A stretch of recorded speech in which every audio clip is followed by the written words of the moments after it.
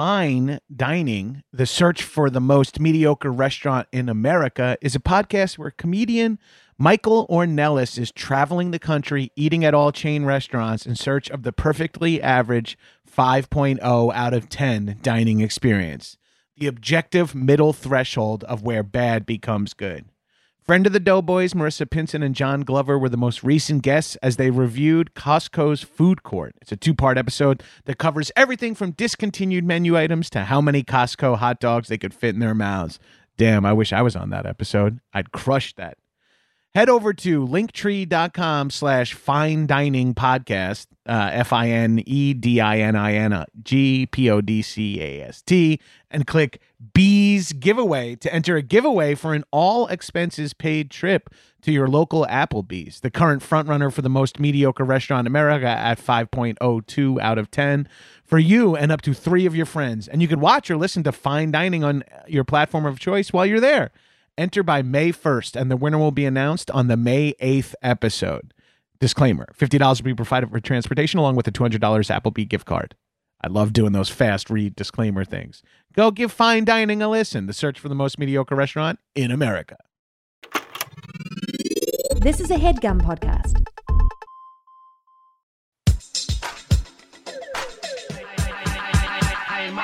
What's up, shitheads? Welcome back to another episode of High and Mighty. It's me, your boy, the number one fuck boy, the number one fuck boy, the number one fuck boy, Johnny G. Joining me as always in the High and Mighty studios is my nearly silent co-host, Arthur Gabris. Arthur, give him a shout out. Holler. Yamming on that fucking Nylabone. Also, Artie's got the Nylabone dug so deep it's into my dick. I want to say it really is phallic. Like you have your legs crossed, the Nylabone is sticking straight up, and Artie's just grapefruiting it. That voice you heard is writer, comedian, podcaster, and newly LA. Well, I guess you've been for a while, but now you're outward a little more about your local politics, your local issue, kind of. Yeah. You're my go-to guy for LA information. That's so sad. You and Trevor Noah is where I get all my info. Guys, that's Hayes Davenport in the studio. Hi, John. Hayes Davenport is one of my favorite names to say. I don't like to say just Hayes. I still don't like it. I use a fake name in the service industry. I say Jeff. Oh, yeah, you don't want to say my name. That's fair. Yeah. I say Gabe. Oh, really? Instead of John? Yeah, because when I say John, there's always like two guys go up to get the coffee. Yeah, you know what I sure, mean? that's So I'm right. like, there's Okay. less Gabes. That Yeah. makes sense. Yeah. My name is a whole nother issue. Introducing myself is something I've still yet to figure out. Because you don't know whether to say you are Gabris. Right, because like the situation that always makes sense is if 3 people are my friends and a 4th person shows up, that's when I say, hey, I'm Gabris. Sure. Because they would already be calling me that. But then when I like show up on set, I'm like, hi, Hey, what's I'm up, John, and I Gabris? go, hi, I'm John Gabris, and I Right. go, hi, I'm Gabris, and they're like, ooh, what kind of name is that? And I'm like, oh fuck, Yeah. Now I'm the actor who pretends he's more ethnic than he is. Right. Now I'm fucking Leslie You're like a conning myself. Slovenian guy or something. It's me, Gabrush. Gabrush. Please book me pilot season. The most offensive. That would be a character that would dupe fucking Republicans on Who Is America. Yes. It's me, Gabrush, a real person. Yeah, something that's only like 5% different from Borat. I know, it's so funny. But they still fall for it. I just watched the show the whole time going, how do they not? How? Look at his fucking forehead. Yeah, the Israeli guy voice is the same voice as the Borat voice. It looks crazy. We talk about it all the time, that it's just another head on top of his head. It's so big. It's like 300% bigger Is than that a where his normal head. mic pack is or something? Because it's like so fucking big. Yeah. And you can also, and in that kind of makeup, you have to emote so much more. Yeah. Just to 'Cause look it's like, even he's half like normal. dead-eyed. He's like dead from the nose up. Because the face can't move. So behind the eyes, he has to be like doing these crazy faces and stuff just to make the makeup move. People are fucking crazy. The show is not as good as the tweet that goes out the week of the show. That's my hot take on who is America. That's most of what I've seen of it. Right. You watch a tweet and you're like, this is wild. Someone quote tweeting it and just saying like, oh my God. And then you watch like a 4-minute clip and you're like, holy shit, this is amazing. But and then you watch the other 28 minutes and that's it's sort the best of part of the show. Similar. Yeah. Which sucks for them because normally that would be fine. If you were to watch the entire show and there would be like 4 minutes of it, that's great. That's a high hit rate. Yes, that's a great show. But now you just watching it on Twitter has made the experience of watching the whole thing because anything worthless. that happens when you're watching it that isn't as good as that, you're like, well, I'm waiting for that part. Then when that part comes, you go, I saw that part already. Yep. Yeah, that's right. It's a bummer. Mm-hmm. That's the major issue I was talking about when I was talking about local LA issues. It's mostly Hollywood development. Here's another local issue I have. What's up with fucking Burbank, huh? How far away? No. LA stuff and like city plan. I find all this stuff is like very depressing, but in a lot of ways less depressing than what's going on in our careers, like in like the TV and like comedy industry, right? And maybe less depressing than global, national politics. It feels like you can at least do more about it. That's what I really like. This is where a lot of this podcast episode. Guys, Hayes has been on before. This is a return. If you want, this will be the second episode in a row with you where you are informed on something, and I'm just excited to talk to you about it. We talk newspaper comics, and I knew like 4. That's right. We hit a wall pretty quickly on that. And again, we're doing that again. But you're the one who I saw a tweet one time a while back, and it like lit me up a little bit, where you said something that can make the fucking impending doom of the path America's on that can make it feel more manageable is to shrink it down to your local, like what change can you make on a local level that improves other people's lives and society. That was the day Anthony Kennedy got said that he was retiring from the Supreme Court, and everyone was just like, we're fucked.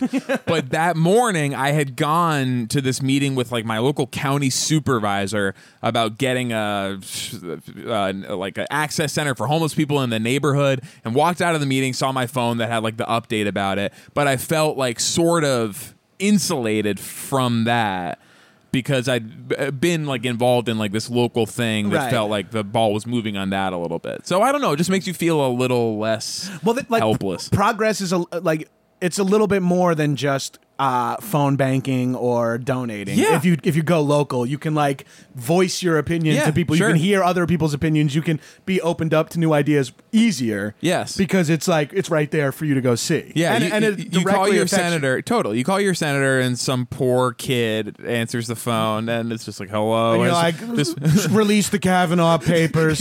Goodbye. They've just been hearing this all day long. They're so tired. They're like, your senator probably already agrees with you, but you call like your local city council person or whatever, there's a chance they'll answer the phone. You're like, hello? Like, just shocked that the phone is ringing at all. Hello? Yeah. Oh, yeah, this is your city. Sorry, I'm in the middle of a coffee. I'm like a barista as well. So just let me call you back in 5. Yeah, and you can recommend something to them, and they're like, oh, yeah, I never really considered that. That sounds great. Because they don't have teams of, like, they don't have special interest groups pushing on. I mean, I'm sure there is. They on a do smaller have some. scale. It's just a smaller scale. Right. Yeah. Yeah. So, everything's smaller. So we want to talk about LA housing in particular because it sort of encompasses, and it's one of those like looking at it on the micro is sort of you can see it spread across all of America. Like, yeah, I mean, I think every city is a little different in terms of what's going on in its housing situation, but what's happening in LA applies to most like major job centers, and any like growing city is kind of going through this same thing. Yes. So you have like LA, San Francisco, New York. Housing is like incredibly expensive, way too expensive in all those places. Like that's all people talk about. It's like the go-to bit is. More so than traffic, I think now. Yeah, like the go-to LA bit is any like car share driver that's going to come up at some point. This house is 1 point. Well, like I live in West Hollywood, and I thought I could afford. Like I moved here only 6 years ago. Yeah, and my rental apartments around me in the same building have gone up so much. But I have like that weird thing where they can only do a small percentage each year because I'm not moving or whatever. Yeah. Like I don't. There's like slight rent control or something. Sure, and saving my life, but. I'm like, me and my wife make great money. Yeah, Like, isn't it crazy? You and Tiff, double income. yeah, no kids. No kids. Double Action Boys doing great. I'm watching that number go up all the time. You think? Don't get into this whole show me the number. Just about anywhere else, you would think that you guys would be top of the list to be just like walk into basically any normal size 40% down on a house. Oh my god! Yes.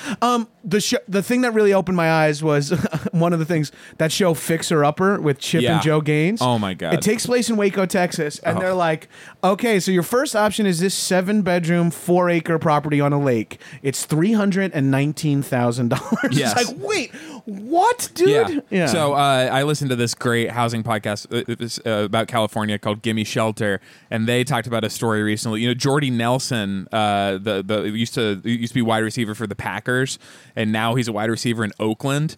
And he sold his like 7-bedroom mansion in Green Bay for like $350,000, and now has moved to Oakland, where that will get you like a house a shack that burned down. Yeah, that's the like $350,000 is like a down payment on a that 4-bedroom. goes nowhere. Yeah, it would be cheaper for him to commute from Green Bay. Right? He probably has good miles. Yeah, which people do in San Francisco. They're hiring people out of like Texas and places like that now, and they're saying you work 2 days a week, we'll fly you in and out, way cheaper than trying to buy property there. But places like Austin, Portland, Seattle are all like going through this more as they're growing. All the cities on their glow up are, and Vegas has a huge problem now. Really? Because I thought for a while Vegas had like shortage. Too many homes were like empty. It's the fastest growing like large county in the country. Oh, wow. And a lot of that is LA overflow. So the biggest three are Vegas, Phoenix, Maricopa County, and Riverside.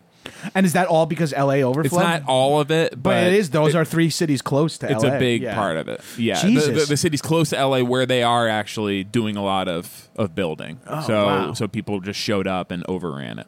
Damn. Yeah, like, and the other thing that triggered this conversation was some piece of information I gained from you about the whole thing that every new apartment that's built is required to have a parking space. 1.5 parking spaces per unit.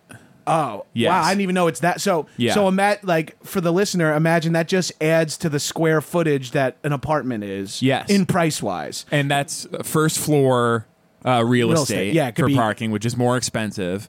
It's like 800 extra square feet. That you're paying for, but not living in. Yes, that you're not living in. So for the carless, and because how are we still in? And you talk about this on your podcast, the LA podcast. Yeah. How are we still so car contingent? Like, yeah. Doesn't everyone talk about how much it sucks to drive anywhere in LA? I know. And like you have like your situation here. You mostly work out of this room. Right. You can walk to everything. Yes. Like right around you. The scooters are showing up. So anything that's like a mile away, you could take one of those. Yeah.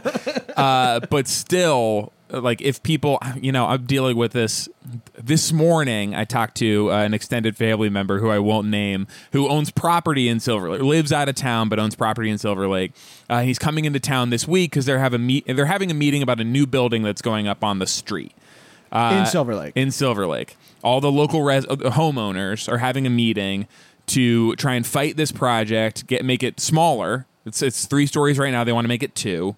They want it to have more of a setback, so it's not like right up against the street, and to add more parking spaces. And that happens with every project in the city, local neighborhood associations, like everyone who lives around a project. They don't want things coming in because they assume more apartments means more people, means more traffic, more cars, more blah, blah. Yes, it's crazy how much like people, you talk about like xenophobia and not wanting like poor people who live in apartments into your neighborhood, but I think like that is part of it. That is part of it, but LA has like that slight tweak that even the rich people only live in 3-bedroom houses. You know what I mean? Yes, like that's right. If you make 6 figures a year, you still live in like a 2 or 3-bedroom totally house. And I think a lot of it is just like longer lines at the grocery store. Right. Like that's what people are kind of freaked out about. So the single family thing is really important in LA. Obviously 80% of LA city is zoned for single family homes.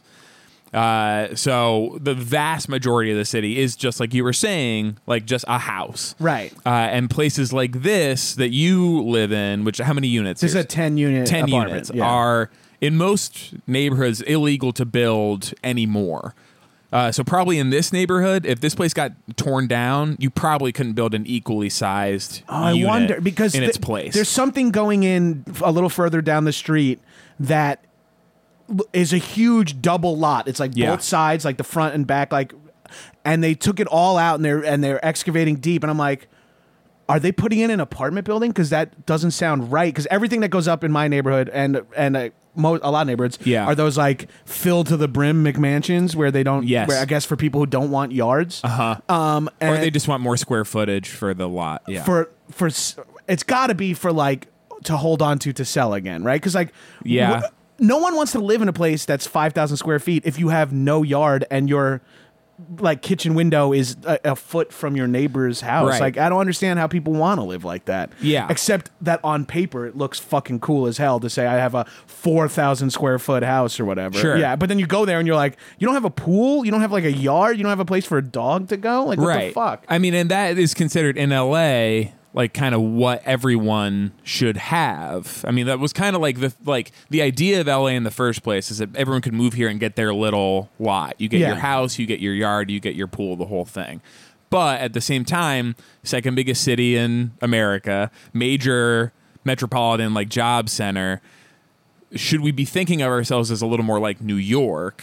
Right. Where, like privacy should just not be something we are thinking about so much. Like everyone like talks about, oh, like this person can see into my window. Yeah, or is that like a big problem. that city life? Yeah, it's just living in a city. When you're you're in New York, like everyone's just naked, looking at each other naked all the time. I couldn't believe when I was living there last year. I could see out. I had like a picture and you window. had not lived there previously, right? No. Except for like work, just like stuff. little, little work things. How long were you there for? Like a total about 2 years. What neighborhood?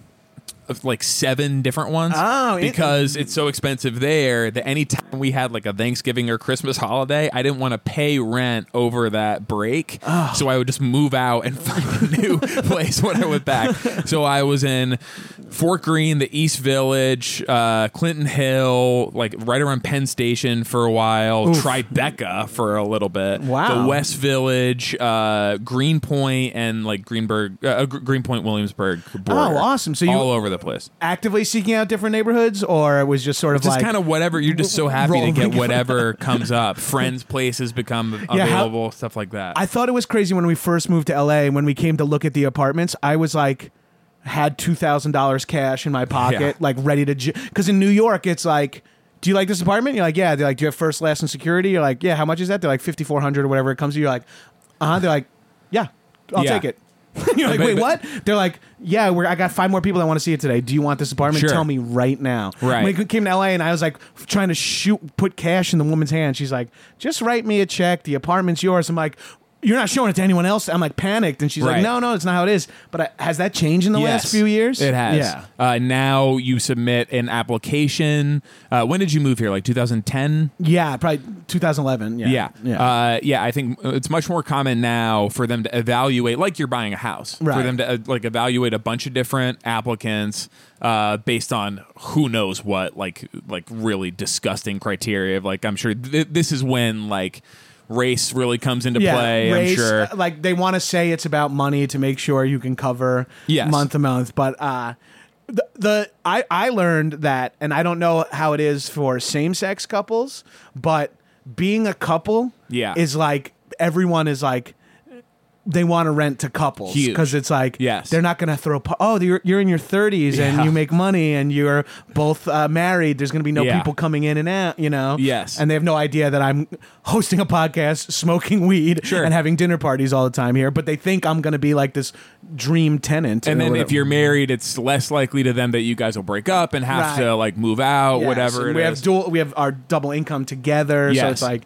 everyone floats each other. So this place is rent controlled. Yes. Right? I think so, yeah. The 1 bedrooms in this building now I've been listed on Westside Rentals for more than I pay for this 2-bedroom, 2-bath. Wow. Yeah. I totally believe that. And the 2 bedrooms, like 2 baths, like the one right above us that is the exact same layout, is going for, leaving real numbers out of it, is going for 40% more than this. And meanwhile, those are the places that you would, if you moved, you would want to move to a 2-bedroom. Right. And that's even more. I can't, like, I don't even know out how. of reach. And like the thing, we want to buy a house next, and we can't even like explain to our parents who are just like, you're throwing money away at rent. I'm like, it's to get what we have, a 2-bedroom, 1.5 bath condo in this neighborhood would be $1.1 million minimum. Yeah. Which is insane. Yeah. And even that is like a luxury problem compared to people that like get a job here. Right. And then now want to like move into the city. God help them if they want to bring a family or something like that. Yeah. Like you live anywhere in California or you graduate college somewhere, you get a job in LA. I feel awful I lived in a fucking, you had to climb a ladder up 5 feet and then into a treehouse bedroom where I couldn't stand up. I didn't have any furniture. I had a bed on the floor and 2 bars with all my clothes hanging on it. That's where I lived in Williamsburg, but that was $700 a month. Don't Think Twice. It's straight out of the movie Don't Think Twice. Yeah, honestly, the most accurate depiction of improv human comedy. life. Yeah, it's like when you're in your late 30s, you all are in an improv group together and all taking turns being jealous with one another. The whole movie takes you out of it when you're like, wait, how old are all these people? Why are they still like this? They all seem like grown-ups. Comfortably in their 40s. Yeah. It's like, why are you stressed about that? Aren't you an adult? But so you're stuck. You are stuck here. I'm stuck. And this is a Champaign problem. I'm stuck having an apartment that I can afford. Yes. God help. Like a lot of people don't even have that. Like right. But we're adding jobs here all the time. So here's what people do. They move to. We've had a decision in LA over whether to build up or out, and we always go out. Yeah, we go out. That's to, what they call like the spread or whatever, right? Yeah, sprawl. We go to we go to Riverside. That's what they call the gate. Spread. No. The schmear. Like Riverside, San Bernardino, even people commute like 3 or 4 hours a day total to work downtown. Way out in the valley, we've just gone farther and farther out. Because as soon as people are entrenched in a neighborhood for a while, West Hollywood is a great example. West Hollywood was never part of LA City. Was always like its own kind of unincorporated area. Then it became a city in like 1984.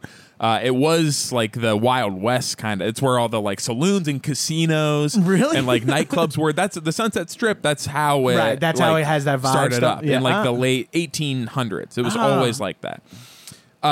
But now it's kind of like a bedroom, like neighborhood community, but still has a lot of jobs, and you feel like it's kind of growing. But guess how much the population in like 1990 was like 35,500 or something in West Hollywood. Yeah. Yes. Guess how much it has grown since 1990 and like the 2010 census. I have no idea. It shrank.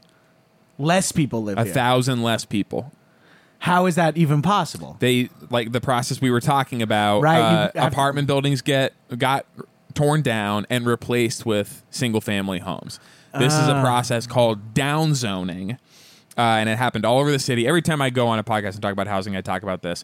In 1960, LA was zoned for 10 million people. That would fill up LA according to the zoning, 10 million people. Right. And now it is zoned for 4 million people.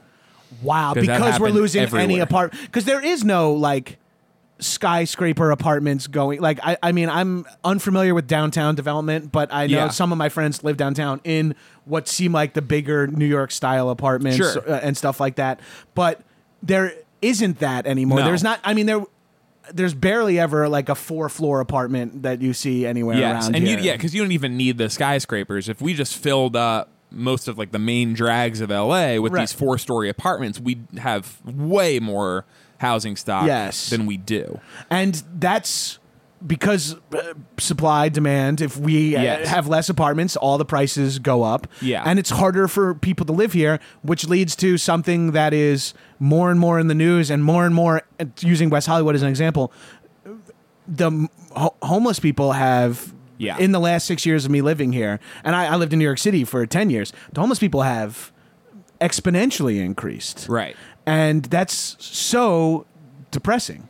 because like evictions are more and more common now. Right. When rent is going up as much as it is, you can make a lot more, especially in a rent-controlled place, by finding a way to evict your tenants, Right. and replacing them with like some like white millennial who's moving in from out of town. Right. Probably the person who had this apartment before you is like living outside of it right now. That bus. I feel like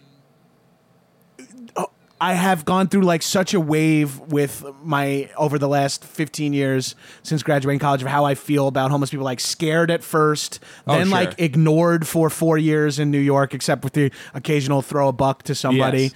And then like to LA being annoyed almost or like a little nervous where I'm like, oh God, now there's a fucking shopping cart and like 40 fucking things right outside my front window, my kitchen window. This is so stressful. Oh, a dude's sleeping in my parking spot. I got to like tell him that he has to move because my wife's coming home from work or whatever. Yeah. And I'm annoyed. And then I flipped from annoyed to like, this is not how this shouldn't happen to people. Yeah, there's so many more now. And I can't do anything about it. Or at least I feel like I can't do anything about it Right. personally. So then I'm like, what the fuck is going on? Like, how are we letting people will go like, a homeless person will be laying on the street with a fucking pit bull. Yes. And they would be like, oh my God, that poor pit bull seems so hot. And I'm like, Yes, are everyone you feels so sorry for the kidding me? dogs. Fucking, people Yes. are like, adopt, don't shop. It's like, what Right. about human beings, dude? It's Yeah. like, oh yeah, this motherfucker, someone's hoarding ferrets. Well, you know, what a monster. You know, like, people are on someone the that just fucking wants street, any dude. kind of like company while they're on the street. I yeah. know. And that could be, that's somebody's relative. You know what I Oh, mean? yeah. And that's like humanizing these people for everyone. It's like, it's easy to start as prices go up. It's easy to imagine. I always use the example. Like, I think I'm pretty smart. I'm pretty tech savvy, but I've almost gotten my identity stolen. I've sure. fallen for weird phishing scams on the phone, and all I think about is like. People who don't speak English as their first language, older people who have mental health issues, Who don't people have with dementia, family to keep like, keep bail an eye them out on of them. Yes, situations. exactly. All I think about is if, God forbid, we lost everything. Like my mom or my in-laws can lend us money, or Right. you know, friends that I can reach out Sure. to. Yeah, hey, Yeah. you got. Oh, of by the course. way, Yes. can you spot me? You've built a very safe life for yourself. Right. I think lots of people are just ready to bail you out. a lot of people would be Have excited filed to some money away just to eventually. How's everyone's Gabrus savings account? I Yes. want everyone to open up an Emigrant Direct Gabrus savings account. You just got to keep like $25 in it. I'll reach out to Yeah, it'll be like it's my already own in a fund. It's already kind of growing. yeah, a you little already bit. forget about it, set it and forget Yes. it. And then I realized like that's so much more possible to happen to so many more people now. Yeah, because there's like no absolutely. answer. And yes, traditionally it's also tied to drugs and or mental health Yeah. issues, which are also things that we can do something about. Yes, As- things that we I mean, should I be don't able know, to help but- people get out of instead of it just being a Exactly. permanent situation. Things for that you. not only we should be able to, but we should be actively seeking out doing for people. Like if Right. people who have mental health issues, we should say we gotta help them. Yes. Yeah. But also we're as a country where we can't even help people who have health issues necessarily. Like, Right. Who have like, Sure. hey, look, this is a visible thing wrong with my arm, and they're like, hey, that's going to cost you $150,000. Right, because our healthcare system is so expensive, but a big reason why it's so expensive is because we are taking care of so many uninsured people. I was reading today, Medi-Cal, 50% of Medi-Cal expenditures, which is like Medicaid in California, go to 1% of the population that signed up for Medi-Cal, which is like a lot of people who are homeless in and out of the emergency room, like with assorted once a week, yeah, with all kinds of chronic illnesses, drug problems, stuff like that. right. And since we're not doing anything preventative, we don't treat the problem. We only treat when it becomes like an emergency room crisis. It costs us so much money. Oh, Yeah, so that's like we would have more for everyone else. If we were more help- effective about how we treat the people, a little that are bit on of the street. I mean, that's like the big hipstery push in medicine anyway, is like preventative healthcare is like something that no one even talks about. And housing is a version of that. So it's so much more expensive for us to keep people on the street constantly getting arrested and going to the hospital than it would to build a housing unit for every single person that is currently homeless. Right. We'd be saving money the by price doing that. if we're all chipping in to pay for the police, the jail, the shelter, the hospital, the drive, the this, the that. If we have to pay for all that, if you just look at that amount of money next to the amount of money that it would cost to give all these people homes, the number is at least save similar. a ton of money. Save a ton of money. Yeah. So the only way to get people off the street now is to build what's called permanent supportive housing, which is not something that every person who's homeless needs, but a lot of them do because they have mental health issues or addiction problems or stuff like that. So is that sort of like a home where there's also some caretakers? There's services there, and it's more like communal. You know, it's not like you live in bunks or whatever. Right, but it's like is that like what a halfway house is, sort of? Or is like that's not even a real thing anymore, is it? No, it is. It is a real thing. Most of them are like centered around Skid Row and stuff, but that's designed to like process you out. And a lot of these are just like kind of permanent care places for people who, I mean, eventually if you have a drug problem or something, you can get sober, make your way out of it. Right. But you don't have to. Really. Yeah. I mean, you can get sober, but like if you have like a mental health thing, you can just stay there. And that's the answer. That's what we need to be building. Yeah, and that's partially funded by people's benefits that they're already getting. So all of their benefit, like 30% of their benefits or whatever, go towards the cost of this apartment.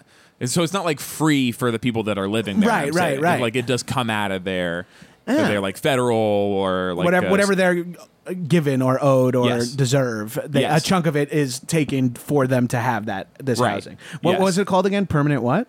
Permanent supportive housing. Permanent supportive housing. And so this is a big push. We voted on a budget measure to like get a lot of money set aside for this kind of housing last year, and it is very hard to build. It's way easier to appropriate money for this stuff than it is to put up this housing. Right, because that's when you start getting involved with all the stuff we've been talking about. Anywhere you put it, you think an apartment building is. I can only imagine if you tried to tell my. Going back to like if you told my family growing up, my aunts and uncles, that a black person was going to live within a mile of them, they would talk about how the neighborhood is going to shit. Yeah. No less if you tell them they're opening up a permanent supportive housing for homeless people block away. You know, people shit a fucking brick. Yes. And so in neighborhoods like this, West Hollywood, they wouldn't even try. The county would not try. Meanwhile, I heard, speaking of West Hollywood, I recently heard that there's like 40 applications to open up cannabis lounges. like now because West Hollywood has like a slightly different marijuana consumption law than Los Angeles County, so they're going to maybe be able to open up restaurants that serve infused food and places that you can imbibe in. Yes. And I'm like, maybe how about 10 of those and 10 places for people who don't have homes to live in? and that part of the idea was that they could use weed tax money, right? Because that's the thing for these like public services, which is like what happened big time in Colorado is they were able to really support public schools and stuff like that. Yes, because they had an influx of millions of dollars of tax money coming from legal weed. Yep. So anyway, permanent supportive housing is the way to get people off the street. The fight now is over how to stop people from becoming homeless. And a huge part of that is like, how do we reduce rent in the city? And there are a few different schools of thought on this that are kind of like at war right now. Football season's coming up, which for me means time to really dive in and learn about the teams, not only to support my guys, the Giants, but also to find out who to bet on. And when I'm going to do my betting, I don't know who's going to win, but I think if you want to bet, I think you got to check out my bookie. Look, here's the thing they like to say, and this is a great sentence, and I fully agree with it. Who you're betting on is just as important as who you're betting with. I've bet with all different companies that make it difficult to get the money out, to get the money in, offshore, this, that. But look, my bookie is legit. You've heard about them on Bill Simmons' podcast. That's why you got to check it out. If you win, they actually pay. They have in-game live betting, the most rewarding player perks in the business. And for your fantasy players out there, you can even bet the over-under on how many fantasy points a player will score each game. That's a little too complicated today. So do yourself a favor and lay down some cash and win big today. Join now and my bookie will match your deposit dollar for dollar. Use promo code MIGHTY to activate that offer. So that's visit MyBookie online. That's MYBOOKIE. And don't forget to use promo code MIGHTY when creating your account to claim the bonus. You play, you win, you get paid.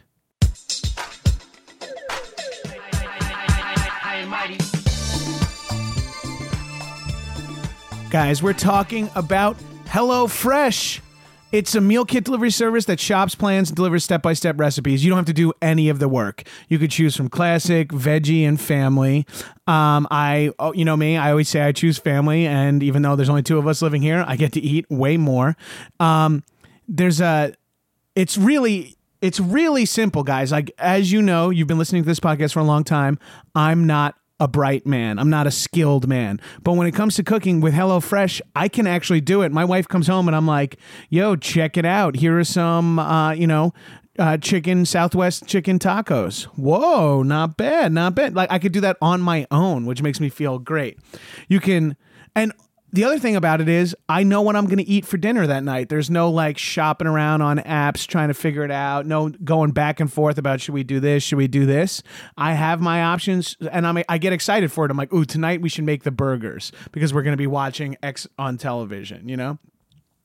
All the ingredients come pre-measured in handy labeled meal kits. So it's really idiot proof. Like you just open the bag, take the protein out, and you got like 30 minutes later, you have a fully nice meal with like several different, with a couple of sides, and it looks professional. There's a lot of one-pot recipes too, so it's speedy and minimal cleanup. Here's the thing. If you are a subscriber, you get like out of the recipe rut. You don't have to worry about like choosing what you're going to eat. You spend less time and less money meal planning and grocery shopping, and you get delicious filling meals delivered right to your door for less than $10 per serving, and there's free shipping. So do yourself a favor. I don't know about you guys, but it's very much helping me eat healthy is cooking my own meals. It's been great. And my wife is like excited to see me doing all this interesting new stuff, especially with the Southwest tacos I just made. They were fire, and she really likes flour tortillas, and they came with flour tortillas. For a total of $60 off, that's $20 off your first 3 boxes, visit HelloFresh.com/Mighty60 and enter Mighty60 at checkout. For a total of $60 off, that's $20 off of your first 3 boxes. Visit HelloFresh.com/Mighty60 and enter Mighty60 at checkout.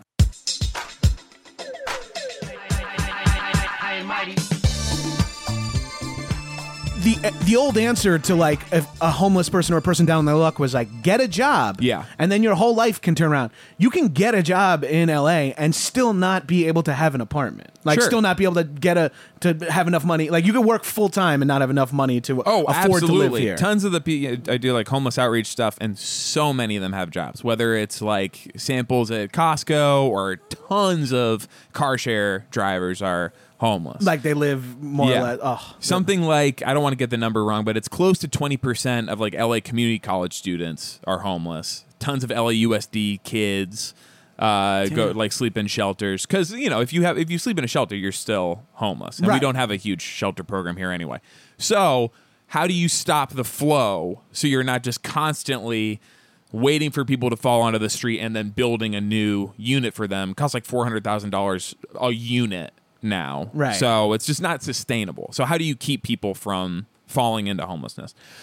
The fight is, so supply and like a lack of supply, I did think get us into this problem. There's a debate over whether just building new units is enough to get us out. Right. Because that could still just mean every millennial that wants to work in entertainment or and move to this city could fill those apartments. Yeah, most of the units have been like on the luxury side, expensive condos, stuff like that. It still is not really economically feasible for a developer to build affordable housing. So you need some kind of subsidy to let that happen. Right. We need the government to be like, look, if you do low income housing, or like small units that are more affordable or whatever, we'll throw you some money for doing that. Right. Yeah. Okay. The other school that's less about building are people that focus on the rent side and just say rent control. Have the government come in, expand rent control all over the city. Because right now, the state law is that you can't do that. You can't add rent control buildings. There was a law passed in 1995 called Costa-Hawkins. A lot of people are talking about this now because it's up for repeal on the 2018 Does this ballot. have a number or something? Like, it's is it called Prop 10. Prop 10, okay. Yes. And in LA, that's buildings built before 1979 are rent controlled. Oh. So that means we're losing stock all the time. Anytime an old building comes down and a new one comes up, that's if it's an apartment building, that's 6 rent control apartments. That's gone. Yeah. So it's and just then getting just put lower whatever, and they lower. can put whatever they want in, whether it's 1 big unit, 2 units that they can charge whatever they want for. Yes. Yeah. Okay. And every time people move, it refreshes anyway. So people are saying we got to expand the number of units that are rent controlled, but that doesn't help anyone who wants to move into the city. Right. Then they can stay in there. Yeah. And there's also something to be said for people who have a little bit of money. Yeah. Getting it, who can afford their apartment. Getting their apartment to be rent controlled means maybe they're able to save. Maybe they're able to buy. Maybe they're able to spend more in the city. Spend more in the sure. And like be here longer. Be a bigger part of the city. Right. Absolutely. So it's going to be some combination of new units, new supply, and tenant protections, which is like rent control. Yeah. A lot of people are concerned about building going up in like low income neighborhoods can raise the like median rent in that neighborhood. If you built like luxury apartments in like Boyle Heights is engaging in like basically a guerrilla warfare campaign to stop market rate units, what they're called when they're not rent controlled, not affordable. Yeah. From going into Boyle Heights, like meaning when like cafes putting up the $1 million apartment, or do you mean businesses as well? Both. Oh, So okay. they'll protest developers that are trying to build new units. If you start a cafe there, your window is going to be smashed instantly. Interesting. Because they see it as a threat to them being able to stay there, and they're totally right. It's not wrong. One fancy cafe opens up, then someone says like, "Oh, I could move into that neighborhood," and someone rents them an apartment for 40% more than what anyone else is paying around there. Then everyone's like, "Well, why the fuck do I have my tenants paying $1,000 if I can get $1,800 from them? So get this family out of there." Yeah. Oh God. So I think we should be focusing on neighborhoods like West Hollywood and like the higher income areas. And the solution that I like most is something called inclusionary zoning. And basically what that says is you get a little bonus. If you're a developer and you want to build an apartment building, the city will let you build a little higher than you're normally allowed to do. You can do more units if you carve out some percentage of those units to be affordable. So like if you can add an extra couple floors if 15% of your units are for low income, very low income, extremely low income. There's different like scales classifications for it. Yes. Because I know there's some stuff like that in a lot of development where it's like if you want to build a big building, then you need to pay for equal amount of green space, or there's like all kinds of weird perks and shit like that. I know in New York it's always like, yes, we built this like fucking $8 billion building, but we put a garden on the roof, so we got $1 million. That shit is fucking ridiculous. So we like hippies have really kind of damaged the ability to like for people to live in a city in ways that I'm sure they didn't understand at the time. But this obsession with green space, people have this idea that building apartment buildings is because it like replaces lawns is like bad for the environment. Right. But when you think about the difference of putting 200 people on one lot versus putting 200 people on 200 lots, what is going to have the worst effect on green space? Yeah. Like you look at New York, like Manhattan has a ton of like usable green space for everyone. There's parks everywhere. Right, because if you squeeze 200 people into one lot, that leaves 199 lots open. That could be anything. Yes. Yeah, exactly. Yes. Yeah. But like the Sierra Club in California and like other groups like this, the national group is better. But in California, we have still this hippie ideology of like apartments are bad.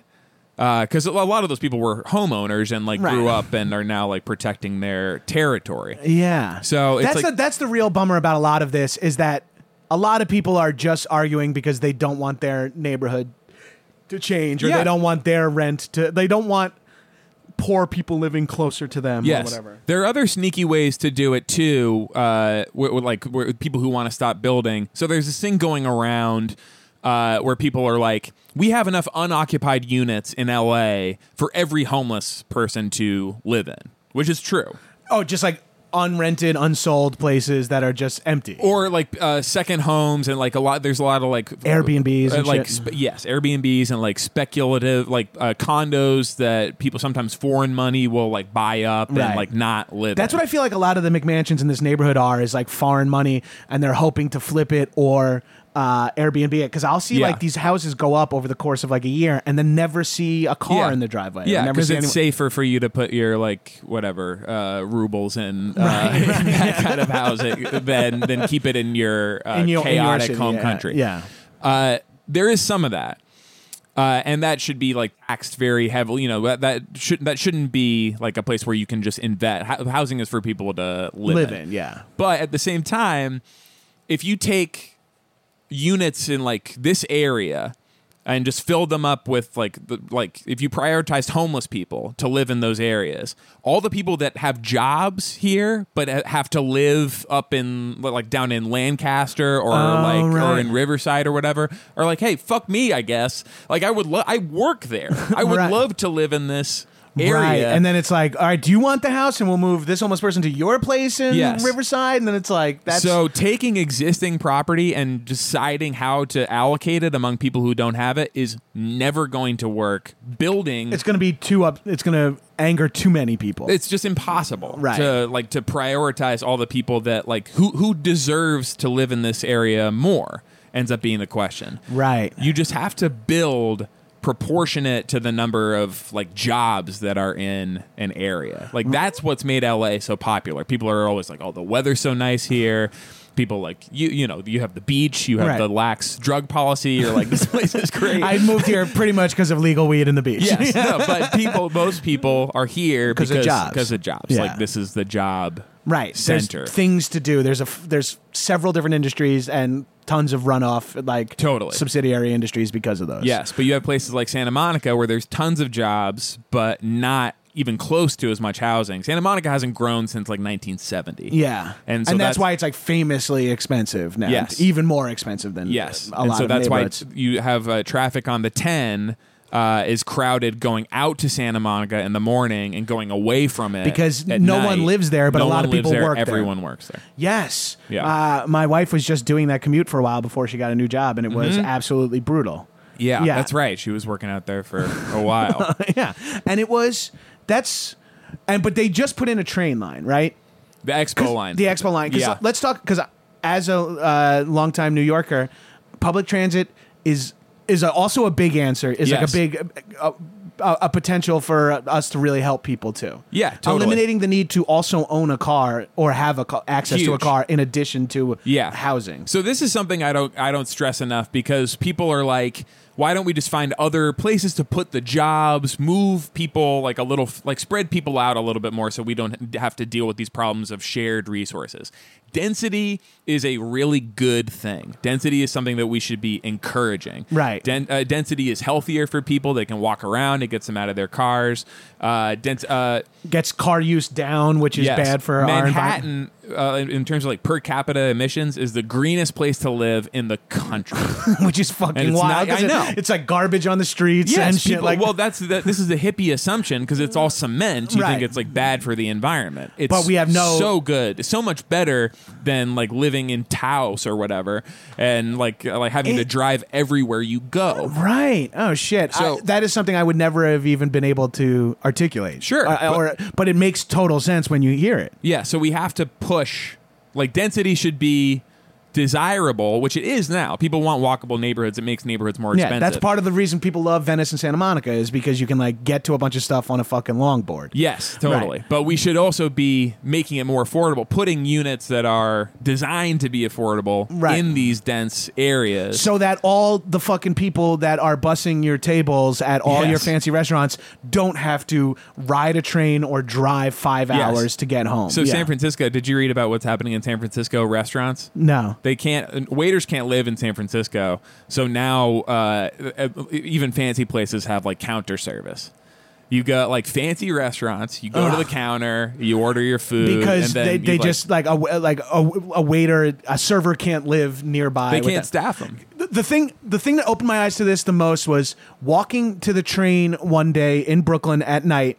I lived like a half mile from the train, and I happened to just like sometimes you just sync up with someone who's walking at the same location, and you're like walking next to a guy for a couple of blocks, a Latino guy that I knew because he worked at House of Pizza and Calzone that was around the block from me, and I happen to know him because I go in there often. Sure. Deep fried calzones. I've changed, but I love those fucking things. And we were walking, we started talking, and I'm like, oh man, like I gotta head up into the city, and we just start talking about, and he's going back to like northern Bronx, which is like southern Westchester, via the subway to work in a like tiny neighborhood in in Red Hook, Carroll Gardens, as a pizza man. Yeah. So he's going like an hour and 15 minutes from the one end of not New York's one end of the city, boroughs included, to the other end of the city to work as a and I'm like, oh man, in my head I'm like, what about this neighborhood that I can barely afford to live in as a working MTV actor? And I'm like thinking in my head, I'm like, this is fucking crazy. So then I start asking a lot of the guys who I know, like the servers, and like, because I bartended at one of the bars there, and a lot of my friends were the servers. So I started asking the Latino sous chef guys, all the cooks and stuff like that. Where do you live? Where do you live? Just insane, like neighborhoods that aren't even good commutes, you know, where it's like, I know that's 4 trains. Yeah. For you to get here to be a sous chef at a Mexican restaurant, you probably, on that commute, pass 100 Mexican restaurants. Yes. And that just stresses me out so much. But it's like, if you can only get that job and you can only afford this place, what else are you going to do? Yeah. You ever talk to a Lyft driver like or Uber driver out here and see where they come from? And it's Rancho always, Cucamonga, Orange County. Towns I've never heard of as someone who's lifelong New Yorker. They're always like, I'm from here. I'm like, Pennsylvania. Oh, Lancaster. I was like, Pennsylvania? They're like, no, that's here. And I'm like, where? Like Duarte or like Pico Rivera. They're from like where the fucking Renaissance Fair is. You know? Where I'm like, the only thing I know about that is that's near Anaheim. Right. And so they get in the car at 4:30 a.m. or whatever. Drive all the way out here and then just fucking commute all around all day, adding to traffic and stuff all day long for ease of people who want to just get high to go to the ArcLight and don't want to drive. I'm really pointing at myself here. and then they fucking have to drive home an hour, and they're making it's brutal. So transit is important. Because imagine if you want to densify Santa Monica, but you can live on the Expo line all the way out east. Yeah, that would be nice. And then you can just be like, I'm a bartender in Santa Monica, but I don't need a car. I can live in this cheaper neighborhood and have an easy commute to and then we from could get rid of the parking requirements that we had if more people were using transit. Right. But the thing, transit is very expensive to build, obviously. We've got the Purple Line that we're extending along Wilshire Boulevard. Yes, that's the one. Wilshire and La Cienega is where that big construction's been for a long time. Yeah, that's where it's going. We were allocated some federal money for that now the Trump administration is withholding. So as Obama was going out, he signed the checks, not the checks, but said these will come. But now, like, we're starting construction that we haven't paid for because Trump is not paying for these things. Anyway, one like a cheap alternative that's also really, really hard to pass through, like neighborhood associations. Bike lanes? Bike lanes is definitely one, and dedicated bus lanes would be so then a incredible. Bus doesn't deal with traffic. Yeah, so a bus is actually faster than it cars. Incentivizes riding a bus. Yes. Sort of like the way a subway does in New York, where you're like, I get the subway sucks, but it's faster than driving. Way faster than driving. Yeah, it's way faster than the cab. Yes. Oh, shit. Yeah. A dedicated bus lane makes total. Also, it's impossible to drive behind a bus. It's like, give them their own lanes. Yes, but good luck taking away like a car street lane parking from like Sunset or. That's all I think about is because like Melrose, like I drive up and down Melrose every single day, and I'm like, this is wild. It's 4 lanes of cars and 2 lanes of park. Like, how are we allowed to park on Melrose? Yes. Like, that is insane. And when you go up to Melrose, you have to walk like a half mile to cross the street to get to a crosswalk. It's crazy. Because Melrose is built for cars. To go to my therapist, which is 40 feet away, I do have to walk like 900 feet. Yes. To be safe. Yeah. Sure. Because what are you going to sprint across? Yeah, and then people are jaywalking constantly on Melrose, going from one place that sells glitter tights to another place that sells glitter tights. And it's like, it's not built. It's built for cars. It's built for cars. But one way we can sort of get around this is doing it piece by piece. So on Wilshire, on parts of Wilshire, they do have bus-only lanes during rush hour. And so then from there, you expanded, okay, now it's a bus-only lane all day. Okay, now we've built a divider, so this is just like buses and bikes going down this lane. So you can do it in pieces. A really hard thing in L.A. about building transit programs across the entire city is cities like West Hollywood and Beverly Hills. We are not part of L.A. Not part of L.A. But we're in the middle as you try to go through. So you have a bus-only lane along Wilshire that going through Westwood is a bus-only lane, then disappears as you get into Beverly Hills. Because they won't allow that. Yes, and then comes back when you come out. So that slows everything down. That's why that part of Santa Monica and Beverly Hills is always so much slower than everything else. With the new scooters that are coming out, West Hollywood, I don't know if you know. Some of the most polar... my God. I just had a fight about scooters with Weiger this morning on Twitter, someone that I used to respect and think was smart. Just kidding. Just kidding. I still don't respect it. Wait, so because are you anti or pro scooter? I'm pro because anything, I think we should be making space for anything that isn't a car.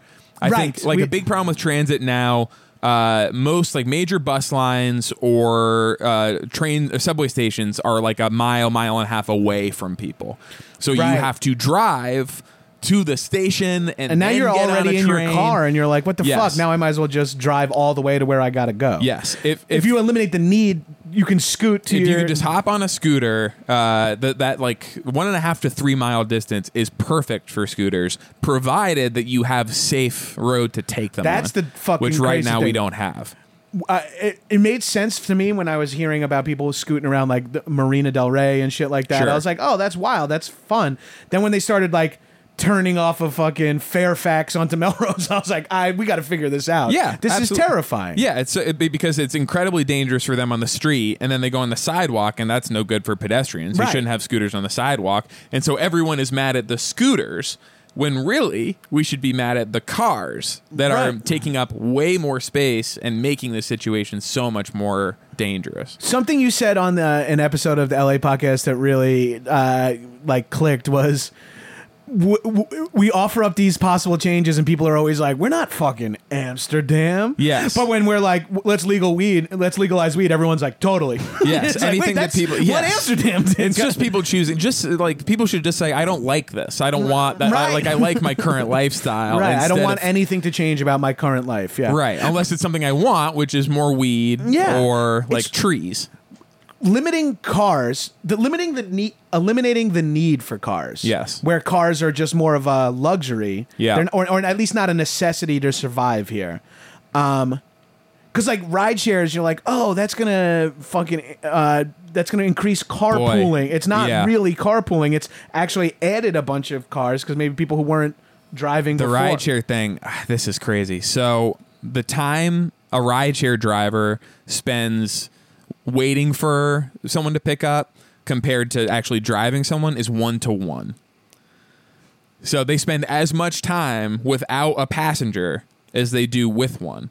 So compared to like, it's more basically a car is on the road more than they would be if you just got in your car and drove somewhere. Right, because when you're in your apartment walking you could be, that car doesn't have to be waiting for you necessarily. If you, I mean, not just waiting, but like driving around waiting for someone to pick up. They're just adding. That's just a car on the road at that point. It's just a car on the road. It's not eliminating someone out. Right. Yes. I see what you're saying. And so people are like, oh, you don't have to look for parking and stuff, but the car share drivers have to look for rides. Right. Which means so much more cars on the road. Uber and Lyft are not a solution to this. No, they're not a solution. They are a luxury. Yes. But they it's are great for like drunk driving. I was going to say it's a solution to drunk driving for sure. Yep. Yeah. And that's huge. Like if these people, I mean, of course, some of these people are pulling 14-hour shifts. I mean, how many like car share drivers have you seen with a Trenta in the cup holder? I know, it stresses me out. I'm like, wait, I'm drunk, but are you too tired to drive? Yeah, and because they're encouraged. The more you like, just to break even on some of these things. If you're leasing the car, you have to drive that much just to make money. It's weird how many things that seem like luxuries are weirdly prisons to other people, and it's like the most stressful thing in the world. Where you're like, oh, I love going to doing this, and then you're like, see how it affects like other people. You're like, damn, yeah, I feel something that they have to spend all day doing just to have enough money to afford rent or whatever, and like no growth potential at all, and then time spending. You get out of your Uber at work and you go to your stand-up desk and you're like, sitting is the new smoking, and then the fucking Uber driver is like holding in piss for 9 hours at a clip, and it's like, and then you get in the car and you're like, shut up, leave me alone. It's like, don't talk to me. I'm fucking lonely. I have to piss so bad. I'm dehydrated because I don't want to have to pee because I want to save money. I was doing bits about how I miss like a New York taxi driver who seems like they're mad at you for asking them to do their job. They just don't want to, are just on like a Bluetooth all day, and it's very just relaxing. Like, having full blown Nigerian conversations that I don't understand. I'm like, I love this. And they had like a decent income, not just from driving around. The medallions appreciate in value, by so much. I mean, it was like a cabal. It's like not like a legitimate enterprise. It's a little sketchy how they all run that. Yes, because that's the way. Also, all these major cities are. It's like, oh, someone's making a little money off this. How can we fucking bastardize it? Yes, but those people are ruined. If you were relying on the income of a cab medallion, the value of those tanked when Uber because of car share. Oh, yes. Poor guys. I know. It's so there's a lot. So it's not Uber and Lyft.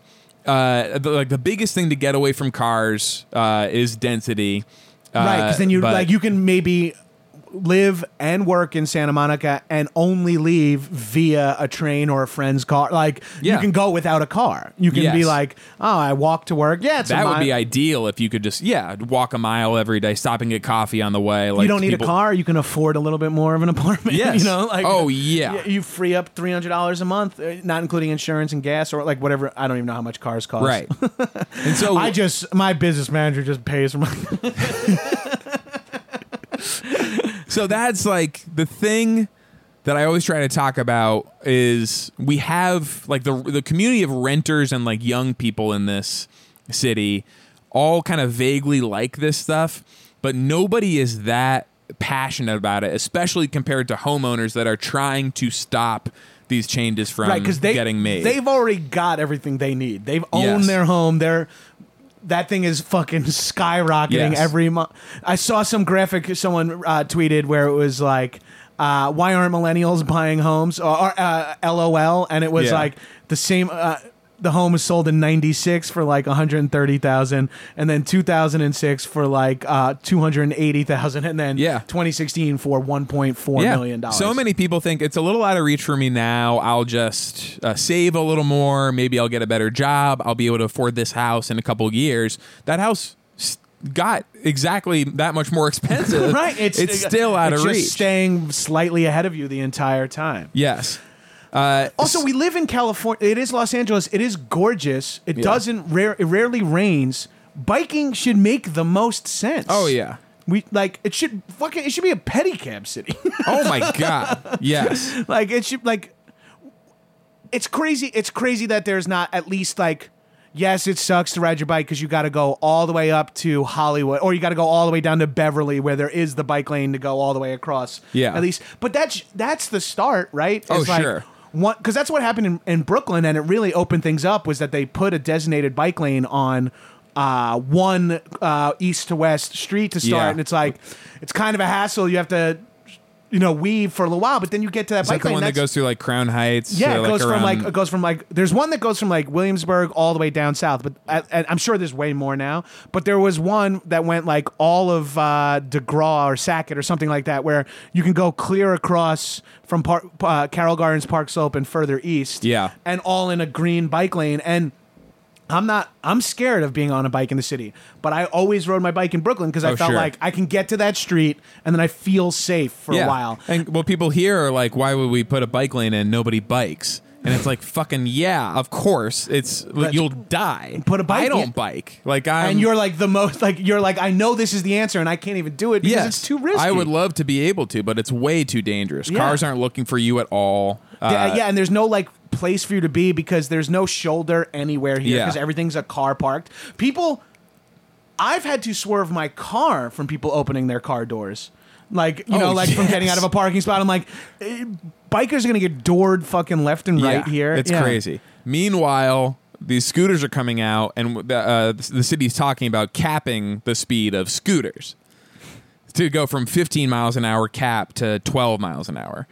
Well, we have like cars that go like 45 in a 25. Yes. And I truly believe part of the reason people speed in LA is because of the traffic. And when you don't have traffic, you're like, make up 1 minute on, Beverly is clear from Fairfax to La Brea. Yeah. I got to make up the minute I just spent at, and they like crank it. Well, it's because of the traffic twofold. We have these very wide boulevards because during rush hour, they get like choked up. Right. And so like people think, we just make them wider and wider to allow for more cars to go through when it's rush hour. So we will reduce traffic. But then when it's not rush hour, that street becomes like a runway, right? Like Melrose, especially like at 10 p.m. If you see lights, if you're driving home from poker on I play a game where I see how far I can get from like Gower West without hitting a red light. Yeah, if you see greens the whole way, you are just like gunning it. Yeah, it's fucking crazy. Yeah,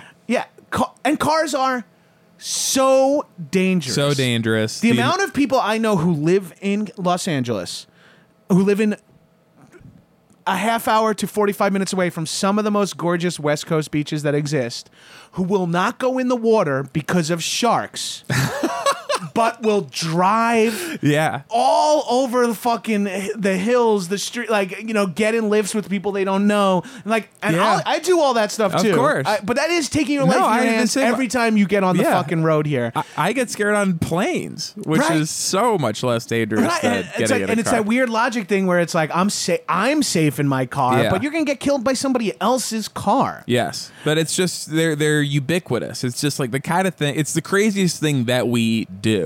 Dom has a good... I was just about to say Dirkus' stand-up bit about like... he has a great stand-up bit. So you're getting this 10,000-pound death machine and we just... right. And future generations be like, well, surely there was some other, like a robot controlling it or something. You didn't drive it yourself. It's like, no, we did. The implicit trust... And the future generations being like, and people didn't die from that. He's like, no, people definitely died all the time. It's like tons of people. So you didn't, and that especially kids. It kills more kids than anything else. That's the other thing. Talking about cars, these autonomous cars that everyone is up in arms about, like that I'll hear like close personal friends of mine that I think are smart are like, I don't trust no fucking automatic car. I'm like, what? Yeah. I'm like, of course not at first, but like I would trust 10 automatic cars around me on the 101 rather than 10 fucking people ripping bowls or doing their lashes or whatever. Absolutely.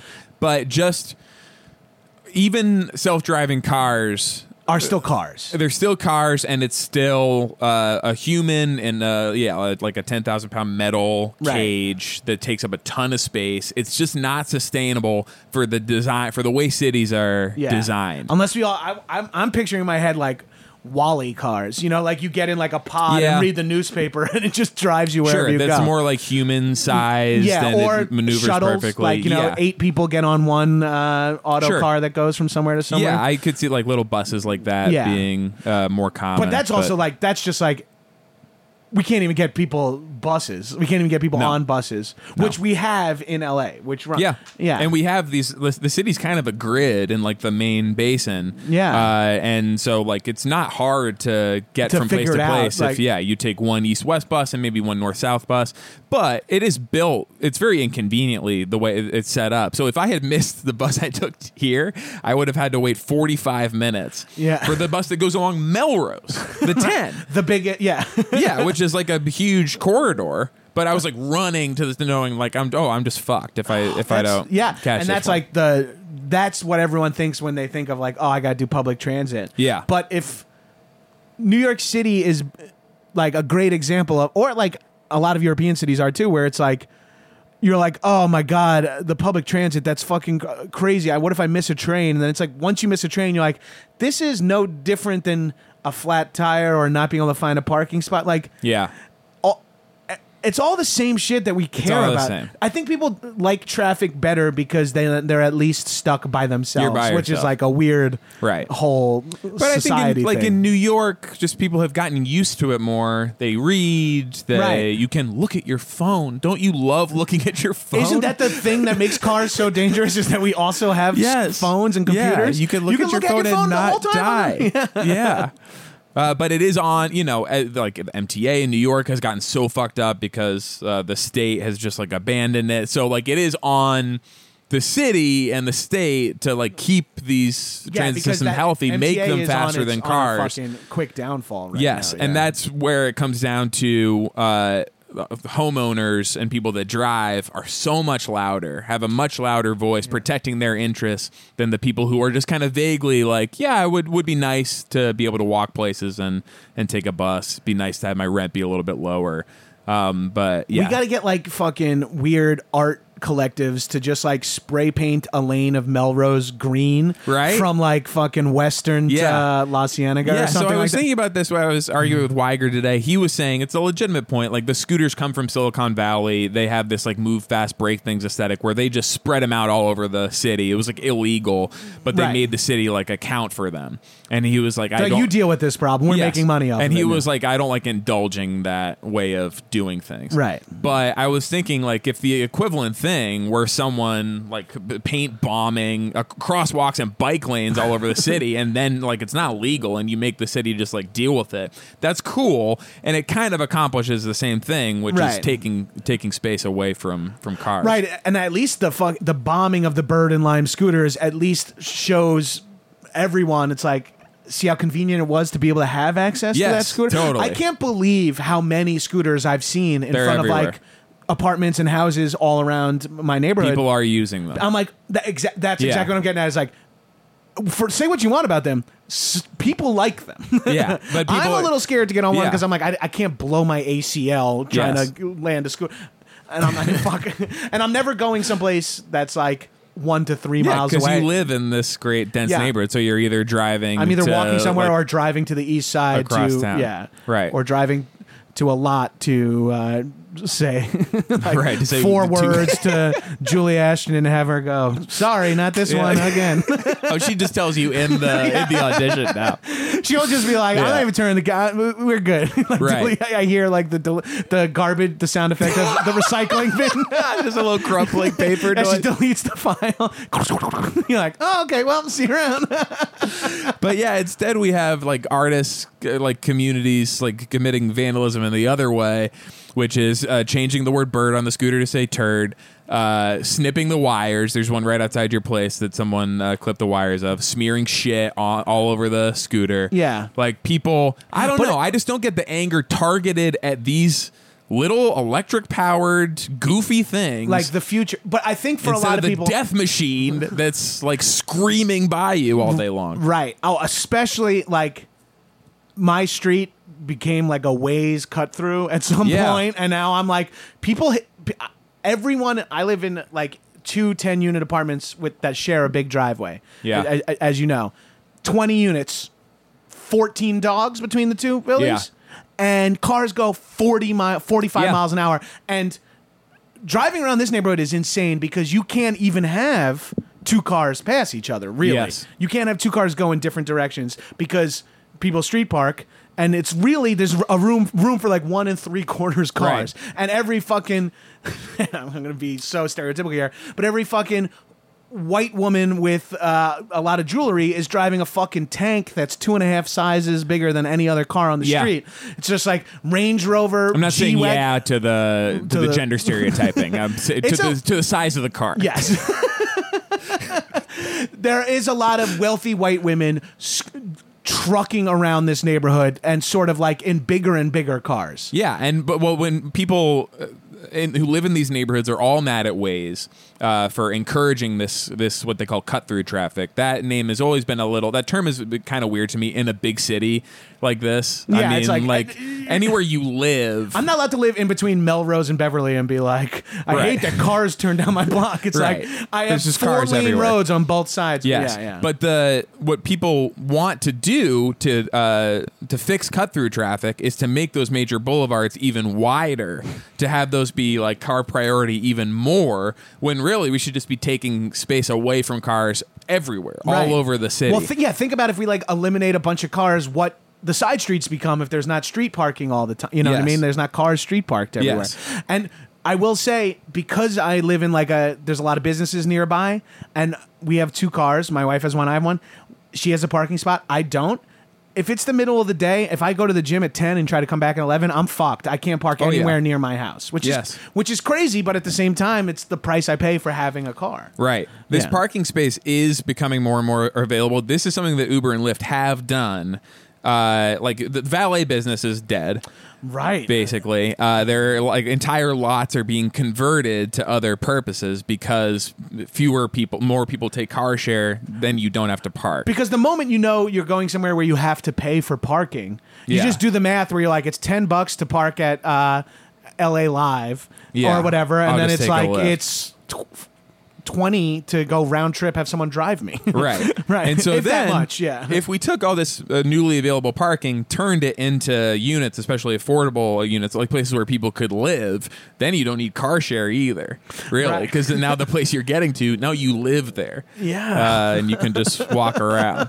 So that would be nice. I think it's always important to say all these amenities, bike lanes, walkability, parks, all this nice shit. When you build stuff like this, it does make neighborhoods less affordable, which is why you have to come at it from the other side too and put protections in place and like make sure you've got enough affordable Right, when you build units. that utopia neighborhood where you're like, oh, now everyone wants to live there, and now it's market. It's just out of control. Right, the right. rent goes crazy. And so then people start getting squeezed out. You're making So- me want to become like one of those, and I'm not the guy to do this because I'm too afraid, and I'm not the poster board for this. But you're making me want to Did you become say one of poster board? yeah, poster boy and board. To be fair, I'm not the poster boy. Hey, I'm the poster Yeah, board. not some kind of cork board. Yeah, I'm not some oak tag. But you make me want to be like one of those bike warriors that's like, Yeah. just let's get 10 guys together and ride all down Santa Monica Yeah, to the God beach. bless those people. Everyone hates them, but Yeah. when I said that there's like not the people on the other side against like homeowners and drivers that like really freak out and get mad and like complain to their city council person about their stuff. The exception is the bike people. Yeah. Those people are nuts. And it's because of them, because of the crazy, like Like the fighting, feverish bike supporters. yes, yeah. that they're doing all the time. That is making stuff safer for everybody else. I feel like bikes should be some of like the most easy to sell thing, right? Like, Wouldn't you think? I wouldn't you think like, and you're talking about Beverly Hills being its own thing. What if they had just their own bike lane around Beverly? You know what I mean? Or through Yeah. Beverly Hills at one point, they could just put it up. West Hollywood could put up. Santa Monica should have a bike lane. Imagine like ride by all those nice gay Oh my bars on God. your bike every day. It'd be fucking yes, awesome. They Yeah. they did finally put one in on Santa Monica through Beverly Hills. Yes. They just finished a green lane Right. there, which is great. And like that's a great start. And once we have those lanes and people start going like, well, I'm gonna actually just start Yeah. riding my bike, because I have a friend who rode his bike everywhere until the only apartment he can get was like renting a room in the hills, and now he's like, Oh, God. I don't mind riding my bike out of home, but going home I have to ride like vertical for like a mile. I can't do it. Yeah. No, it's crazy, but it's a fight for scarce resources with cars. That's Right. all it is. You Yeah. try to put a bike lane in, people see their car commute getting longer, and then we like those two interests go to war. Right, and then who's going to win? The louder and cars. Yes. But like, there's so many signs, so many different issues about cars that we all know. Yeah. And we are California too. Yeah. We're like the hippies. We're the lefties. We know that pollution is bad. We love our hybrids. Well, Yeah. wouldn't we love bikes even more than Priuses? Yeah. Imagine how much money you save on gas if you ride a fucking bike, hippies. Yeah. No, it would be. And then, like, Says the guy who's like, I'm not riding a fucking bike. no, I wouldn't either. But Yeah. wouldn't you? It would be so nice to Yeah. be able to. So what are small steps? Let's leave it here with like, what are some small steps that we or listeners, either in their respective towns or if they're in LA or in nearby cities, what can they do to get involved or to help out? I don't even know. This is so lame. It's such a lame thing to recommend. I mean, I think just the basic thing, like taking the bus is like a wall that you kind of have to break through in terms of like, how do I even operate this thing? Like, I get my bus pass and like all this shit. It takes a little work to just like be able to manage your like local bus system. Yeah. But once you kind of break through it, like for certain trips, you'll find it like really easy to use. Right, you can maybe use it for 10% of your normal rides or 5% of Yeah, your normal something rides. like Where you're that. like, the bar that I like, that's all the way down at the end, like it's a straight shot. Maybe I have to walk 2 blocks on either side. That makes Let a me huge start taking difference. the bus. And Yeah. I guarantee, no matter where you live, there's an app that you can download where you just open it up and you say where you want to go, and it'll tell you when to leave your house, like how exactly how long it'll take. Yeah. It'll navigate the whole trip. In New York, for a you. while, it was Hop Stop. That's what I Yes. lived off of because it was like you could include buses or exclude buses. You could include Yeah. subways, and it's like take the F to the A, Right. be in the front of the train, then you're closer when you get out, and it's Yeah. like just so it tells you the shortest route. It's not like you have to like stand on the corner and just wait. You don't even know if a bus is going to Right, show up. right. Like it helps you through the whole thing. That's a great. It's almost like the meatless Mondays of like Two it's trips. like If everyone replaced 2-car trips a week with bike or bus trips, that would bring us to the Paris Treaty emissions levels that we were supposed to get to. That's it, 2 a week. that's it. Everyone would have to do it, and which like people aren't going to. But so that like the bus thing is great. The other thing. Neighborhood council meetings suck so bad, but The neighborhood council meetings suffer from the same thing acting classes suffer from. Oh my God, It's like which- yes. they're important, but a few people will ruin them. For absolutely either being boring or just like so like venal and gross that you're just so I don't want to be that, here. Like, what is this issue you're even bringing Yes, up? Yeah. but a weird like in wherever you live, a weird amount of decision making happens there, especially preventing growth. Like that's where it kind of goes down, where the neighborhood gets together and says, we don't want this apartment complex on our block. They wield the opposition's apathy as a weapon in a Yes. way, or like the ignorance of like people. Like if someone who has your belief system isn't at that city council, they're like, "Yep, perfect, more Yes. cars, stamp, Yeah. moving on." Yeah. But if you're a renter in an expensive neighborhood, which most of the people listening to this probably are, it's in your interest to go to these meetings and say, I want more apartments in this area because then my rent is not going to go up as fast. Right. If If you you're- want to look at it from the most like selfish point of view, like Right. you're like add units in my neighborhood so that my rent doesn't Yeah, go up. especially if you live in an expensive neighborhood. If you live in a low income area, then you got to evaluate these things a little differently. And you say like, okay, is this building what kind of effect is this building gonna have on the area? But if you live in like Santa Monica here, like most of Silver Lake, places like that, then it's like, yeah, let's build this place up a little bit. Let's let more people live here. Yeah, it stresses me out a little bit that like so many people who make good money are renting, and then so many people who just happen to have money 25 years ago And now are benefiting and from now it. have no income and are relying on 10% growth in their home equity, Right. To just like Live off. to live off. Of. Right. Hayes, thank you so much for coming on and Thank talking you. to me. If you want for more housing stuff, we just did an episode about I don't know when this is coming out. But, a week or two. okay, Yeah. we just did an episode about Prop 13 in California. I haven't listened to that one. I just downloaded it. But has what's Prop 13? in the title.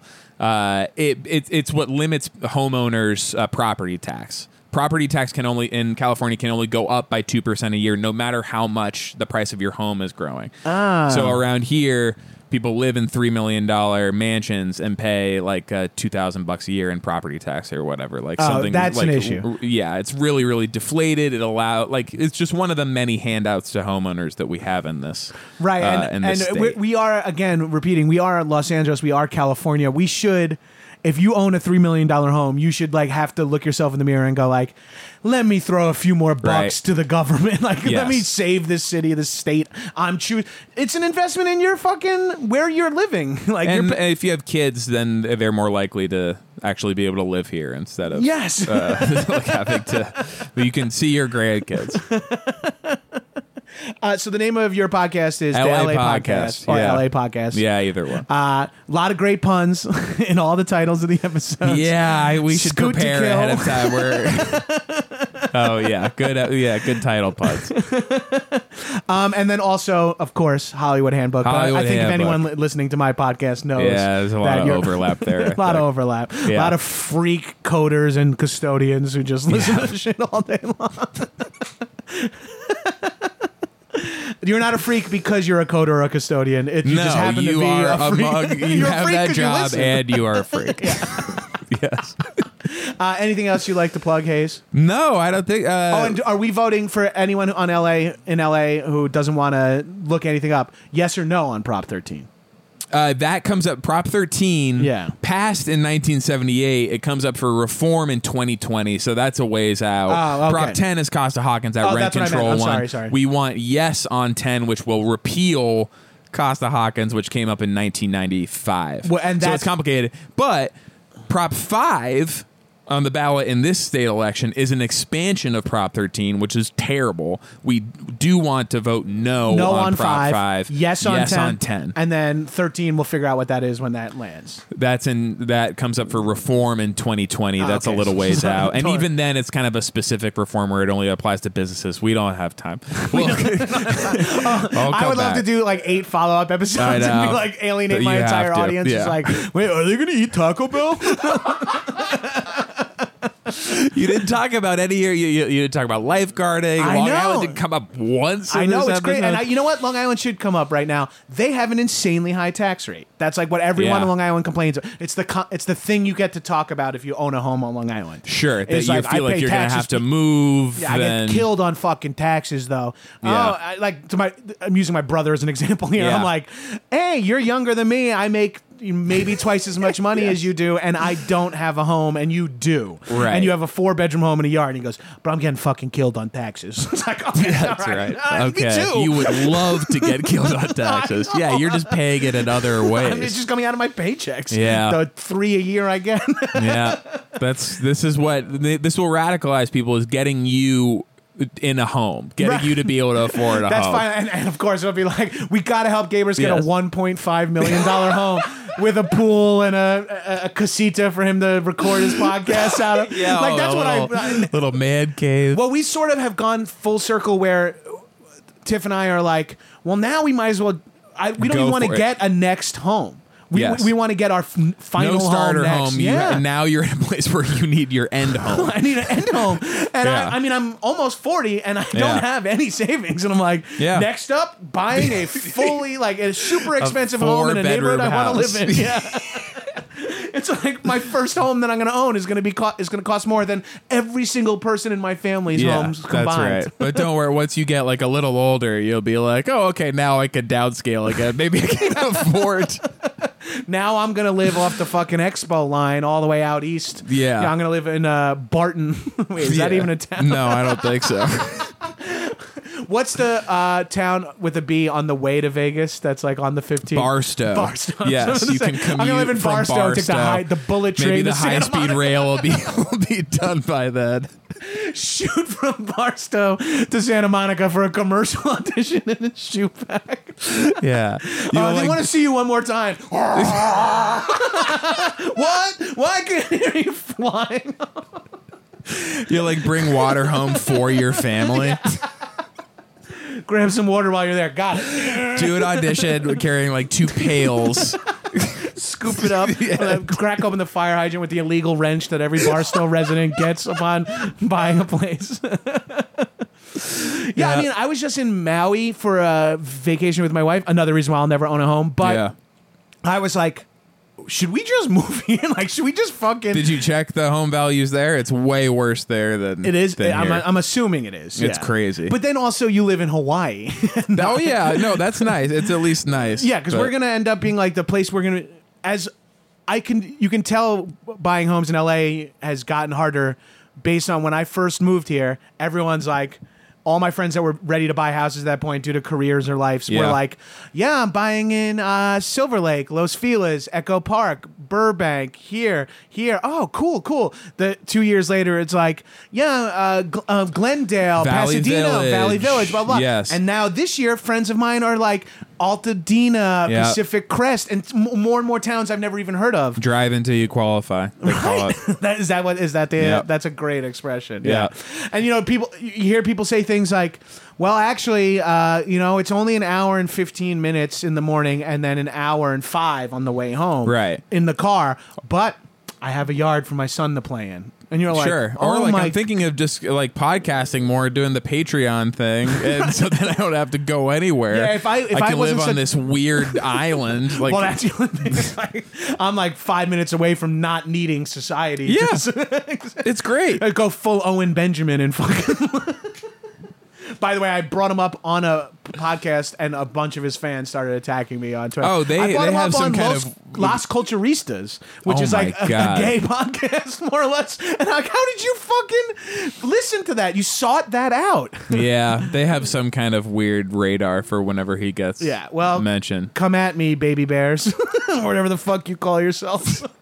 Although the sad part is when I find out how many overlap I have in listeners. It's like oh yeah, 10,000. That they were listening because they were also fans of you. They think of you as like the same kind of guy. That's my big fear, is that like every once in a while someone will say something, I'm like, oh, I should really change my sense of humor. Oh yeah, they're like, I agree with Gabrus. I gotta be a guest on the I'm LA podcast into like 5 times and just be obnoxious. Anytime I say anything remotely woke on here, someone accuses me of virtue signaling. Oh yeah, and I'm not positive what that means. It just means that you are trying to say I'm a good guy. Yeah, just like being nice, like being vocally nice. People interpret that like there's no way you could just want to feel that way, like help other people, want other people not to suffer. It must be that you're just trying to like get laid. Or White Knight, he helped that woman he helped that woman in that car crash. Fucking White Knight. White Knight giving fucking chest compressions and rescue breaths. Yeah, that's the worst thing you can be. Someone get me a tourniquet. This woman's bleeding out. Hey, White Knight, right. You fucking loser. But it does a good job of like keeping like people embarrassed about the nice stuff that they do. We'll end it after this. I know you have 5 buses to catch. But something recently happened where I was like, I just tweeted a joke that was like, hey guys, I voted today too. I just forgot to grab a picture, like as a joke. Yeah. And then Heather Ann Campbell responded with something that to the effect of like, yeah, but it works. It makes people think like, to hey, vote. Shut up. Just like let people. And exactly. And I was like, oh my God, she's right. Yes. In my head, I'm the old cranky man of like, all right, you took your, and it's like, no. Tell everyone you voted. Make voting a cool communal thing. Guilt is good. Yeah.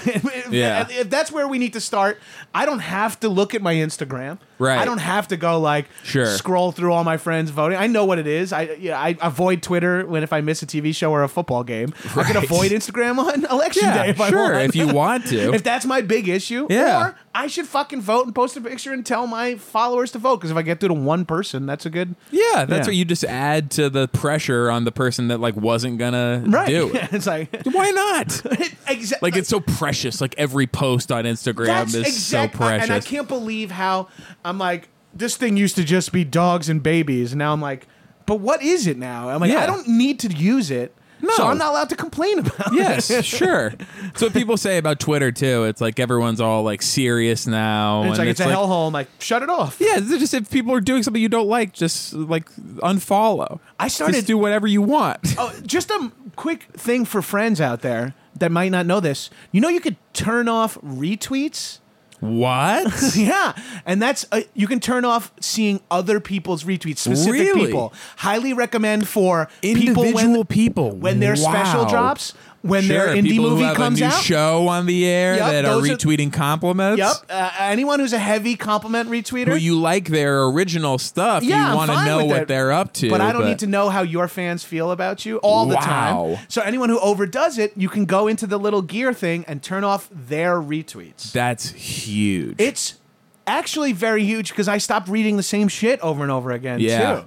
Yeah. My feed, I love my feed now. Everyone complains about Twitter. It's because you haven't curated your experience enough. I unfollowed You've let it get out of 12 control. negative people, really 12 over posters. You know, like you just think about. There's a handful of people that are ruining the experience for you, which is fine. Mute, whatever you need to do. Yeah, you need to mute. And also, you can mute on Instagram. Oh, okay. I don't use it. Oh, okay. But that's a new thing too, because that's big. Because you used to have to unfollow someone on Instagram and they would be able to tell, but now you can mute them. Now maybe they'll keep track if you never like one of their pictures again. Right. But at the same time, yeah, whatever you need to do for Muting's your mental great. health. Brandon Wardell has the great thing about blocking someone as a gift to them, right? Because it's letting them know that you got mad, right. And you see it. Anytime there's a Twitter bio of someone I know I'm going to dislike, they mention who's blocked them in their Twitter bio. Oh, yeah. Yeah. Blocked by James Gunn. Yeah. Sick. This guy who's at like rock bottom. I know. Got him, dug in deep. Now he blocked me. Hayes Davenport, always a pleasure to talk to you. Thank you so much for having me Thank back. you for making me a more informed, arguably, possibly a better person after this conversation. Well, I mean, I'm going to make choices that I think would make me a better person. I'm going to be killed on a bike tonight of a heart attack from just pedaling. Was he hit by a car? No, he hit a hill. Yeah. He was going up a hill. It was hot. You do the cause goes so far in the other direction because of people use you an example as the dangers. We lost a good one. More car lanes. This fat fuck tried to use a bike. Yeah. Also, I've been going to the gym more lately. You go into the gym, the amount of people sitting on exercise bikes in a air-conditioned room in the most beautiful exercise weather bikes, in America. treadmills. Yeah, it must be a cliched thing to say at this point, but it's like 72 degrees outside.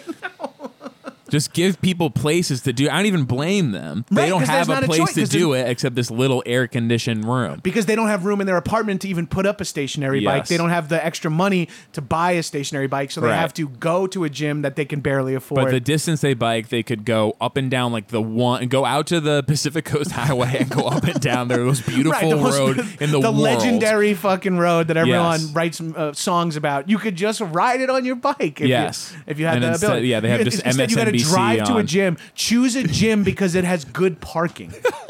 I pay parking at 24 Hour Fitness, the one in the ArcLight. I got to pay $3 with validation. It sucks. So I'm like, oh, membership's only $40 a month. Great. Now I'm like, the more I go, the more it costs me. It's dystopia. Yeah, it's crazy. All right. Just wanted to say I went to the gym. All right. Bye, shitheads. Bye.